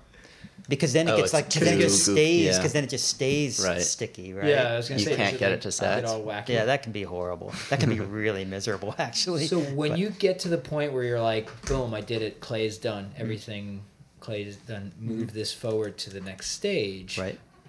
What I guess a lot of people don't realize is, and you tell me, because most sculptors I've met at this point are sort of hands off. Meaning, Yeah, that's true, yeah. we're like, I think okay, I that's true. did what I I did. believe. Now I send it to whether it's assistants or other Right. artisans that do this part from this point forward, which is Right. the the Mold and the cast and molding, whatever. the casting, whether and Right. then in your case you're mostly casting in Bronze. Bronze. Yeah. So you do that, Yeah, but which is kind of rare. It is very rare, but that was also out of necessity. My ideal is that is to have us, 4 assistants who would do Do everything all that after. stuff, yeah. Although Are there advantages to control, like owning the process? It's less expensive. But There there is a aren't, control. like- There is a control aspect to it. I think it depends on the artist. This is another one of those things where I don't think there's a right or wrong way. It depends on the person. The kind of work that I do, I think it's really important that I know how to finish the bronze, and that I am heavily involved in that process. So even if I have an assistant, I have a studio assistant, full-time studio assistant now, and he does a lot of this for me, but I'm always there. Like, I prefer to have the control. I like to see it. I'm kind of particular about the way things are finished. Right. And it's on my pace. It's not the foundry production pace. They're just pushing it through, whatever, right? Yeah. And that can be expensive. I mean, look, foundries can do great work, but you're going to pay for it. Right. A life-size bronze is going to cost between $15,000 and $20,000 to produce. Wow. So I can't afford that right now. Right. But I can afford to pay an assistant. He helps me. He's good. He's Yeah. good. But I started out doing it mostly myself out of necessity because of the cost and But wanting to have most some of the control. process is fairly mechanical until you get to the finishing. Yeah, I mean, even the finishing is like the patinas. I mean, it is fixed. Although Well, patina is patina is the toughest part, I think. Right. Just because the variables are so diverse. Can you describe what a patina is? Yeah, patina is the alteration of the color of the bronze by chemical application. True patina, it's not paint. It's changing the color of the actual bronze by the application of heat and chemicals. So that's, and it's the possibilities are endless. Right. And now this is an interesting thing too. Patina is a fairly new thing. They didn't have chemical patinas in the Renaissance. Right. I mean, most of this is from the 19th century, and a lot of the chemicals that we use today are after the 19th century. Some of them are very recent. The chemicals that are being used for patination of bronze, and it's like there are a lot of creative things being done Yeah. with it. I've seen Where- some like with the acids and stuff that makes them pretty crazy. Well, they're different. There are some acids and some that aren't acid. Depends on the chemicals. But some are not true patinas. Some are like more. They adhere to the bronze, Yeah. and then they will eventually, if they put outside, they will wear off. But and they also make different colors. It makes them metals, dramatically. Oh, like, yeah. Amazing variety. Well, this of is what colors. this is what I was saying. That not only the number of chemicals that you have that can change the color, the amount of heat that you use, the combination of chemicals, the concentration of the chemicals, the way you apply it. Yeah. So you have all of these variables, and you have millions of possibilities. And it's not like painting. You think the chemical's green, and you put it on, and it's like, why is it turning blue? So is it pretty Because impossible your to get cupric is too two strong. like additions that are exactly the same in terms of Sure. the patina? Sure, yeah, it's possible, but it takes a good patiner to do that. Mm-hmm. Yeah, it takes somebody with a lot of experience to do that. Yeah, it's very difficult. I have a lot of respect for people who can do that well. So do you take notes on every, like how you finish it, just in case down the road? Yeah, I do. Yeah, I write it down, like what the strength of the chemical was, how hot I had it, whether I sprayed it or brushed it on, and that sort of thing. Yeah, just in case. Yeah.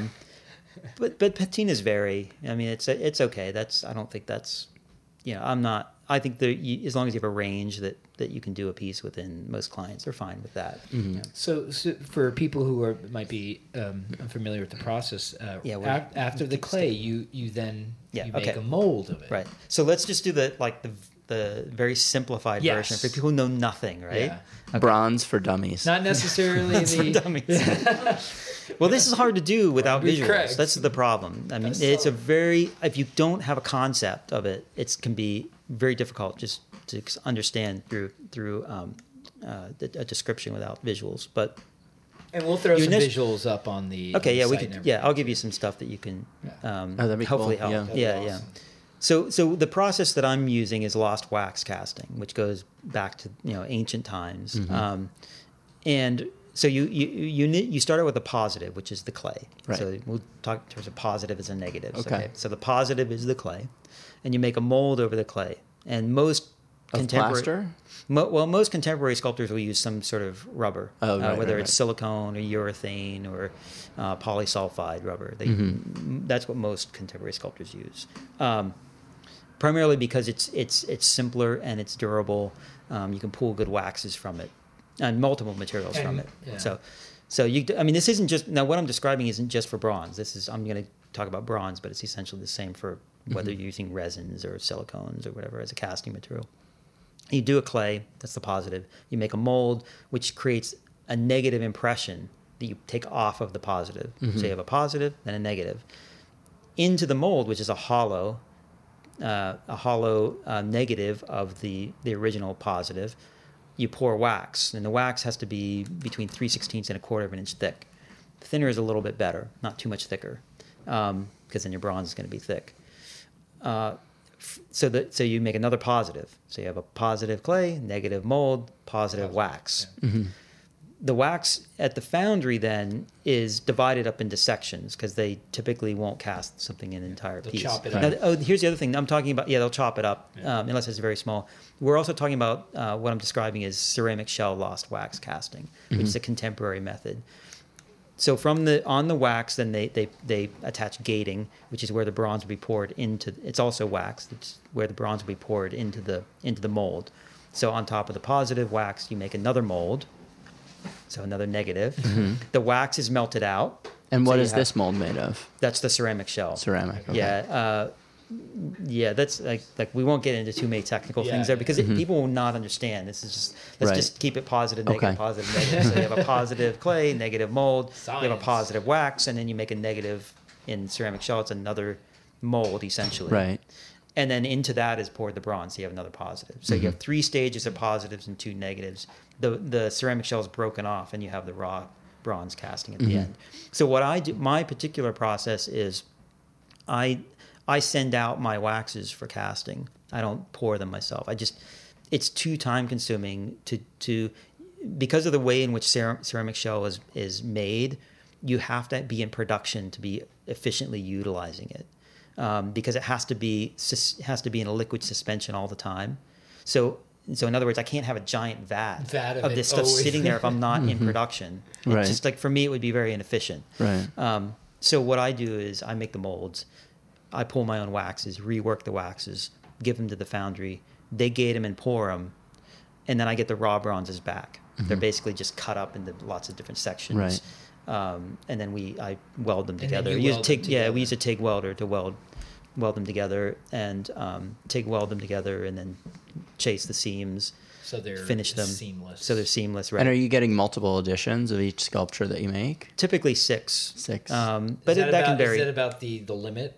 If can you do more? Oh, you can do more, or yeah. Do you do it I could do- but you you do could- it kind of. That's Yeah, what I prefer like. to. Honestly, I would prefer to do even smaller numbers. If the prices start to go up for the work, then I'll reduce the edition size. But really, I You can't. hear that, collectors? Pay. Hey, well, I mean, it makes sense, right? I mean, if you have if let's say you have Scarcity, it's if you have a show of 10 pieces, and they each cost, $5,000 to produce, you have $50,000. If you sell 2 of them and they're popular, you need to sell those editions to Right. make up for the ones To that make didn't up sell, for the Right. ones that right? sell, So, of course. I mean, it's just a practical nature of making Yeah. sculpture. You Yeah. have to think on those terms. Yeah. But I think the idea of doing a really high number or an unlimited number is ridiculous. Like people who do that, who just reproduce them over and over and over, makes no sense. Would you want to paint the same painting 50 times? No. Yeah, no, of course I mean, if it was a popular painting, you may paint it 3 times. But Yeah, you're not a going to couple paint of it times and then- you're not going to paint it forever. If you can paint it once and then sell it 50 times, you might. Well, yeah, that would be great. If I could do that with sculpture, that would be fantastic.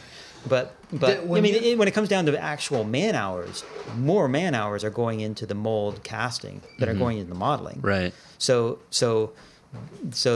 you have to. I mean, this is part of the business of doing it. It's one of the reasons. But however, saying all of this, bronze casting, in comparison to what it used to cost back, or how rare it was, say back in the Renaissance, is cheap. Yeah. And say a comparative example like marble carving is expensive comparatively now. So that balance has shifted. I'm sure because it's a lot easier to melt bronze with like a modern oven or whatever you use the to, technologies as opposed to just like lighting a fire and keep throwing wood on until it gets that's hot right. enough. That's right. And they also didn't have standards for alloys. Mm-hmm. I mean, now if you buy if you get the alloy, it's the same alloy that they're using in another foundry. Right. And I mean, some foundries do make their own alloys per request. Mm-hmm. They usually charge more for that, but the materials are standardized, the processes are standardized, the technologies are better. I mean, the biggest change is welding. Mm-hmm. I mean, you can prior to 30 years ago, you couldn't buy a TIG welder to put in your home. So this was like Really? that technologies. I mean, for the average person, that was out of reach. Meaning like that was out of reach. going to Home Yeah. Depot. I mean, you and getting a could do welding gas kit. welding and all, but that's difficult. So a lot of the techniques have become, the technologies have made it a little easier for the average person. But before that was much more difficult. And prior to welding, they had to fit everything together and pin it, and everything had to Yeah. fit perfectly, and there had to be no seams visible because the joints were absolutely perfect and pinned together and shaved down so you couldn't see them. Do you Very laborious. Yeah. when you get the bronzes back in pieces and you start welding them together, do you ever feel like the result thus far is not what you wanted in the original clay? Or is it at that point you're like, I'm good? Well, it's never. I mean, the result's always unexpected because it's a different material. I mean, this is one of any kind of reproductive sculpture that's serialized sculpture. Okay, Yeah. whatever method it is, whether it's bronze casting or silicone or plaster. Anything that's done through that method, and generally most sculptors work that way. Whether it's even if they're doing marble carving, they're making an original and then cutting it out of the marble. Very few people are working in direct materials with the kind of work that I'm doing, representational work. Anything transformative like that, you have to have a lot of experience in order to project what it might be. Right. Right. That's it would be like painting a painting in Yeah. black and white and then sending it off to the processor and getting back. Oh, what the colors are all wrong. What's going Right. on? I didn't expect this blue over here. Right. It's similar to that. I mean, not exactly. And so it's actually more analogous to printmaking, right? Where you make the image and then you run it through the press and You're like, it's flip- backwards. Why is this thing? Everything's on the wrong Somebody side. screwed up big time. So obviously, Right.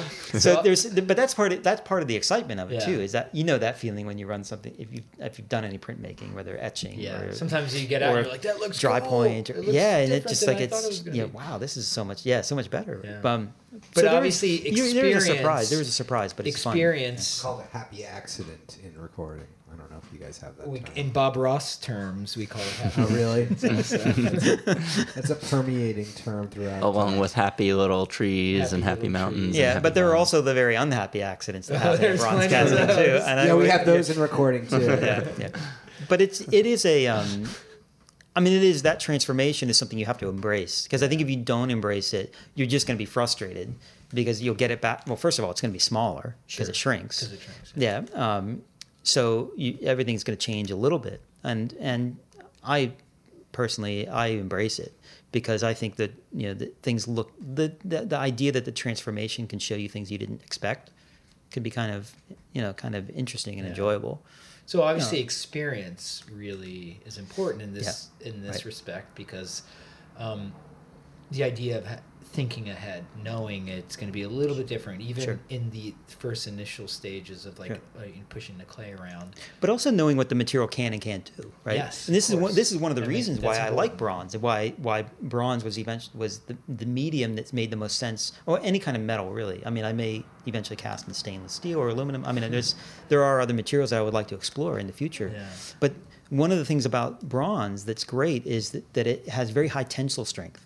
So you can, like for example, if you look on my website, you'll see there's one figure that's on her toes, right? There's no support. It's just on her toes. Yeah, You Can't do that with marble. No, you can't do that with marble. You could. I Brick. mean, there are very few materials you can do that with. Even resins. You're pushing it. You'd have to have a really good structure inside, armature inside. I to wouldn't hold do it in but gold. Gold would fall. gold over. gold would eventually fall. It would, Yeah. it's not. It doesn't. It's too malleable. So bronze does permit certain compositional choices, and obviously you want to try to utilize that as much as possible. Is there a But the- material? Is there a metal that you really want to try to work with, but it's either too expensive or just you haven't played with it yet? Heavy metal. Heavy metal. Bronze is heavy enough if we have to go there. But While you play Slayer no, in the back, I- back as you're doing this. Eventually, I would like to cast some things in aluminum or stainless steel and carbon steel. Even carbon steel is really tough. Carbon though. fiber. Carbon fiber. But no. is aluminum relatively cheap? Yeah, but it's it's not the material. It's the labor. It's really hard to get very clean castings in aluminum. I mean, there are foundries that can do it, but welding it's more difficult. Casting it's more difficult. It's actually much more difficult to cast than bronze. Oh, wow. Most foundries charge more for that, and stainless is hard because it's just hard. It's a hard material to finish. It's like much harder. Bronze is fairly malleable, and you can see why people like it because it's very versatile, malleable, but has tensile strength. It has all the right balances for a metal. Who taught you how to weld? Is that something I- you just did on your own, or I did did you a go little bit. like Watch you a gotta couple teach me videos this on thing? YouTube, and you're like, "Good, I'm set." No, although I mean, I think I could have done it that way, but no, I did learn a lot of things that way. I part of my education.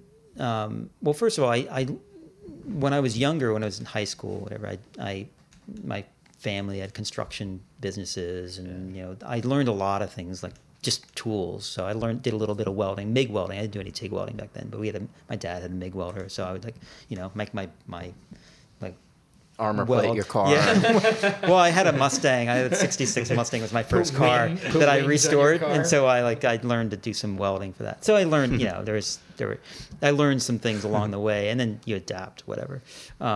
It's not TIG welding is fairly straightforward when it comes to bronze, silicon bronze casting.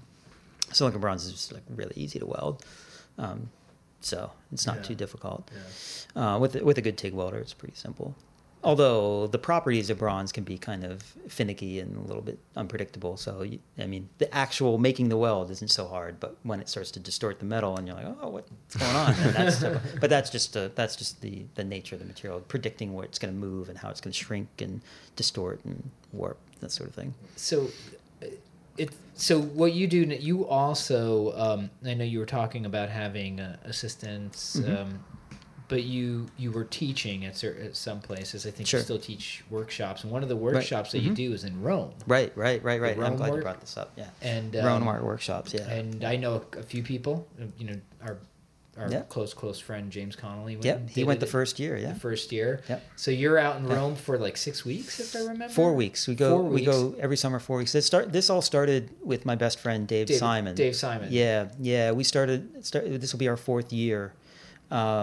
And what we do All essentially John Pence people, by the way. We're all John Pence people. Well, he's not Yeah. anymore, and But I'm he now was. He was. I'm now with Bernaducci Mizell. So Yeah. Lou's now my dealer, but yeah, we go back to those days, right? It's The kind of old- funny, yeah. yeah. That's how we know your work originally. Yeah, that's right. 'cause And that's David's. That's right. Yep. So you do the So- Rome workshop in Rome with David and Yeah, what we do is the whole idea started because I had a residency in Siena, I don't know, 6 years ago, 5-6 years ago. And I love that color. yeah. Sorry.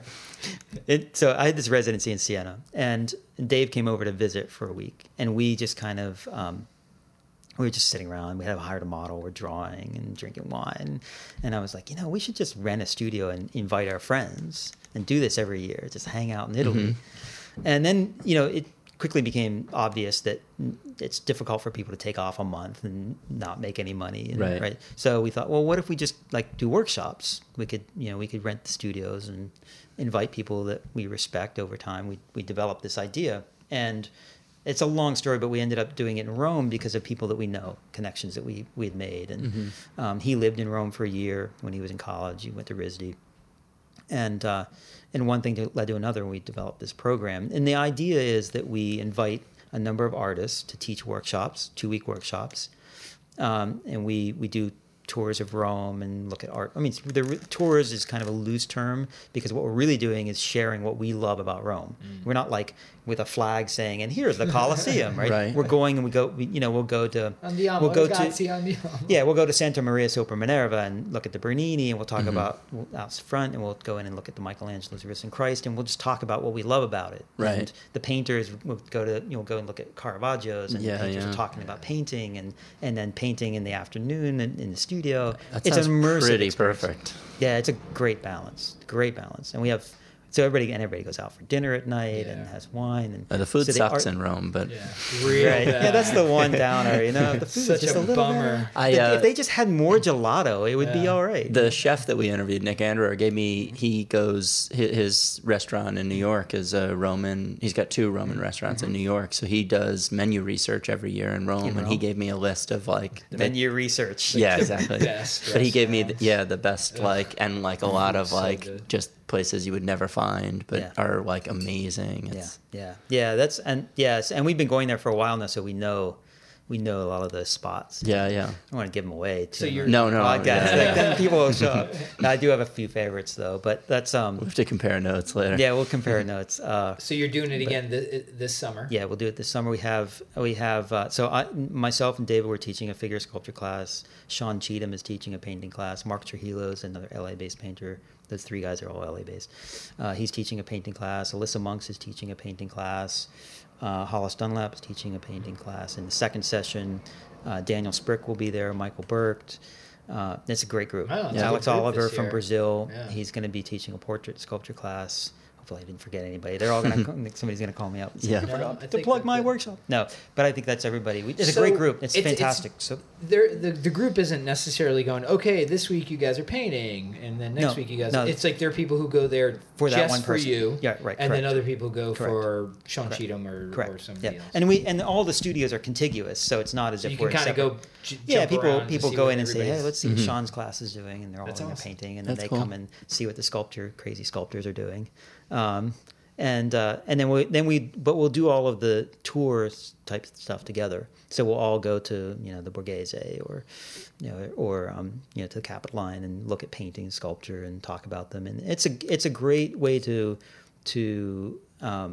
experience art and have an ongoing dialogue for 2 weeks with other artists. And we get people from all around the world. We've had people from basically we've hit every continent now. So we've had people from Africa, Australia, New Zealand, Singapore, Russia, all over Europe, United States, Canada, Mexico, Brazil, But obviously, Ecuador.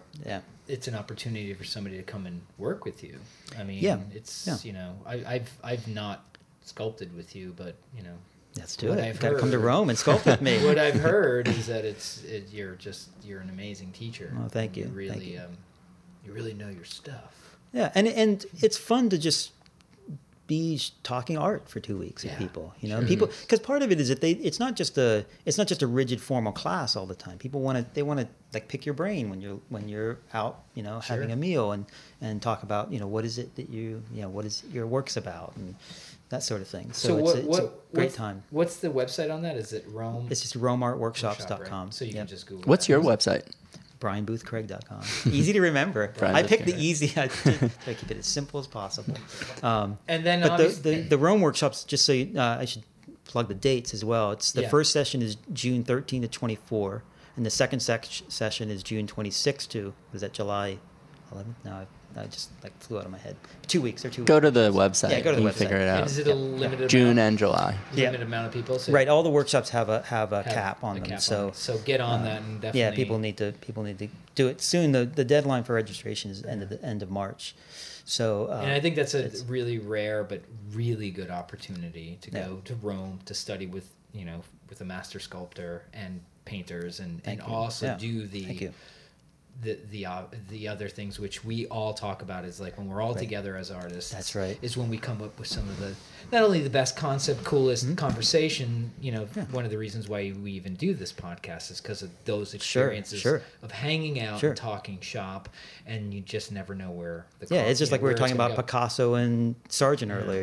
It's standing Yeah. talking about things that we a shared experience. Yeah, yeah. Standing in front of a Bernini or Caravaggio or Michelangelo, and it's really unique and it's fun too. It's really fun. Yeah, and we've had a lot of returning students, so it's hopefully it speaks to our success. Yeah, repeat Yeah, customers. repeat customers is always a good sign, right? And also repeat teachers. Yeah. Sean Cheatham, this will be his third year teaching with Oh, us, cool. and he's loved it, so he's on board again. And hopefully we can keep it going. Yeah, It's- no, definitely. We'll help the best we can. So you have that going on, and obviously the other big event, which was hard to get you here in the first place because Yeah. you were I'm finishing steeped up. in work. You're steeped in, like every time I text you, you're like, I'm knee deep in bronzing right now. We've talked Yeah. about Yeah. recording like a dozen times Yeah, and I know, had to at call least it off. I think at least a dozen times for I over can't. a year. I'm bronzing. Yeah. I'm bronzing. I'm melting. Yeah, So you have a show coming up, Correct. and that's April 7th through the 30th, and the reception is April 7th from 6 Correct. to 8. Correct. And that's at the Bernaducci Bernaducci Maisel. Yeah. Maisel, Yep. that's it. 57th Street. Yep. Bernaducci Maisel Gallery, 37 West 57th Street. Correct. Yep. And how many pieces are you going to have? I'll have 12 half life size bronzes Wow. and one life size bronze. Yeah, it's a lot. That's long my have you- plan is to have 12 life. And they're all female figures. They're all female. Yeah, I have other figures that I have some self portraits already in bronze that we contemplated, but we're gonna keep it pretty simple. Keep it all the female figures for now. This For the body of show. work, is it the past year, 2 years, or is it past stretched 2 years. back? No, it's for recent. It's yeah, recent so work. yeah, So all yeah. the figures are from this kind of exploration that you're Correct. kind of currently, or I guess Correct. just finishing. correct. Yeah, yeah. Let me plug the show again. Bernaducci Maisel Galleries. It's April 7th to the 30th. And by the way, I forgot the name of the show is Internal Variations, Yeah. Figures and Gestures. Very good. I like it. Thanks. And that's the reception is April 7th, Correct. 6 to 8. Yeah. Yeah. Thanks so much for Thanks coming so up much here. Thanks for having That was me. an That's awesome fun. Yeah, conversation. super fun. And I really look forward to seeing your great sculptures in person. I'm a huge Thanks. fan of your work. Thank you. so. Thank you. I look Yeah. forward to seeing you guys there. Yeah, we're, That's we'll the be last there. time you'll see me until And then you're off to Italy? Off to Italy, yeah. nice. Ah. Yep. So Unless I'll we be jump like on a buried plane and go. Yeah. Yeah, you should to come and Italy. visit. Nice, yeah. Yeah, it's so much fun. You should come It's so visit. much It's fun. a lot of I haven't fun. been to Italy in a while. You were I was there. just there. I'm always there. Lucky you. I'm going to plug a couple of quick workshops besides your Rome workshop. I'm teaching. Well, both Ted and I are both teaching workshops at the Grand Central Atelier from where we are recording as of right now in New York City. Queens, New York. Queens, New York. Mine is July 11th to the 15th. It's a still life workshop. They're always awesome, so you need to come to that. Ted is doing a Rave reviews. Always. They're always awesome. Ted is doing a portrait sketch. Yeah, Painting- portrait sketch, painting or drawing? painting. No, Or both? portraits. So like quick portrait paintings. Painting sketch. And- with Patrick Burns With Patrick Burns, who's incredibly talented, and a teacher here as and well. a teacher here at the Grand Central Atelier. That's August 15th to the 19th. I believe so. Yes, it is.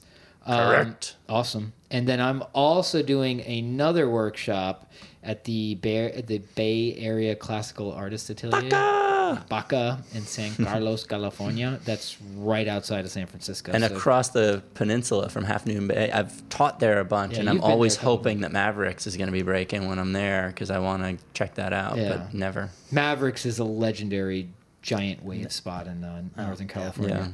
If you're into painting waves, Yeah, It's sorry. a big one, but it's kind of far Waves off, scare isn't me. it? it's about a half mile out, I think. Can but you see it? You can see it from land, but it'd be nice to get on a boat and go Yeah, out there. I mean those are those are massive. yeah, I'd That's a like to massive get close break. to that. I'll stay away Um, from those myself.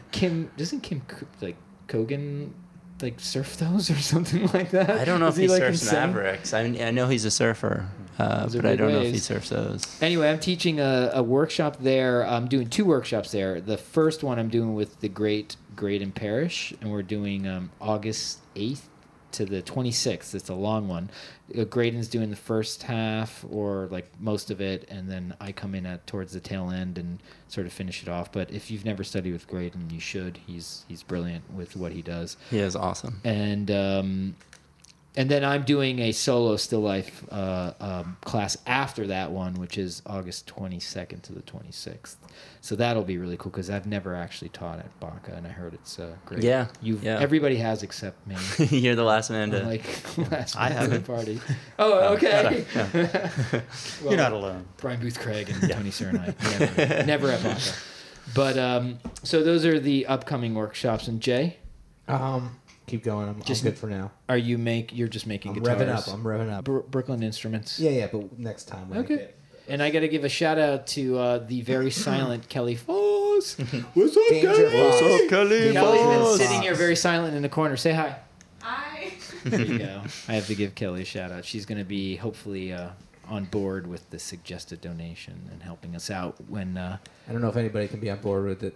Oh, did you know about the Tony's Met? going Do you I just know got a about- funny note. Do you know about the news with the Met has changed their door sign Yeah. from recommended donation to suggested donation because of It a was lawsuit. Because of our podcast. It was because of our It was podcast. because- Yeah. It's because They of our changed it, podcast. so we've made the times. So spread the word on how important we are to the art world, Yeah. and that we change not only We change policy. we At the changed Metropolitan- policy. We're just affecting We change. changed taste. You didn't change that logo, Do you know did you? that 'Cause just that's happened? pretty.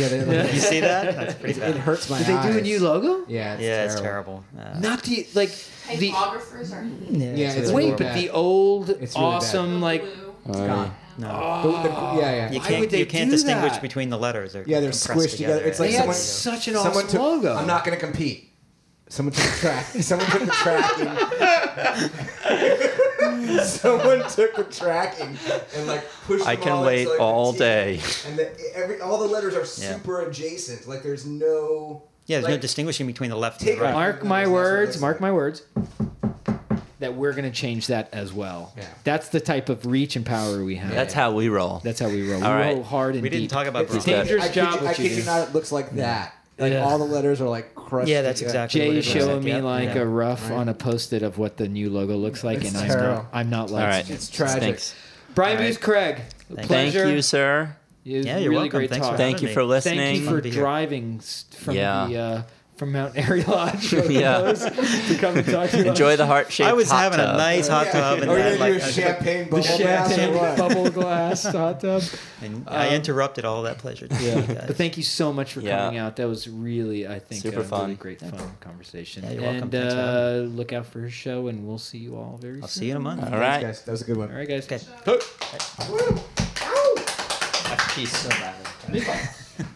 It's like the skeleton Yeah, it's like a skeleton. for clay. It's a skeleton for clay. Ted, is that a skeleton behind you?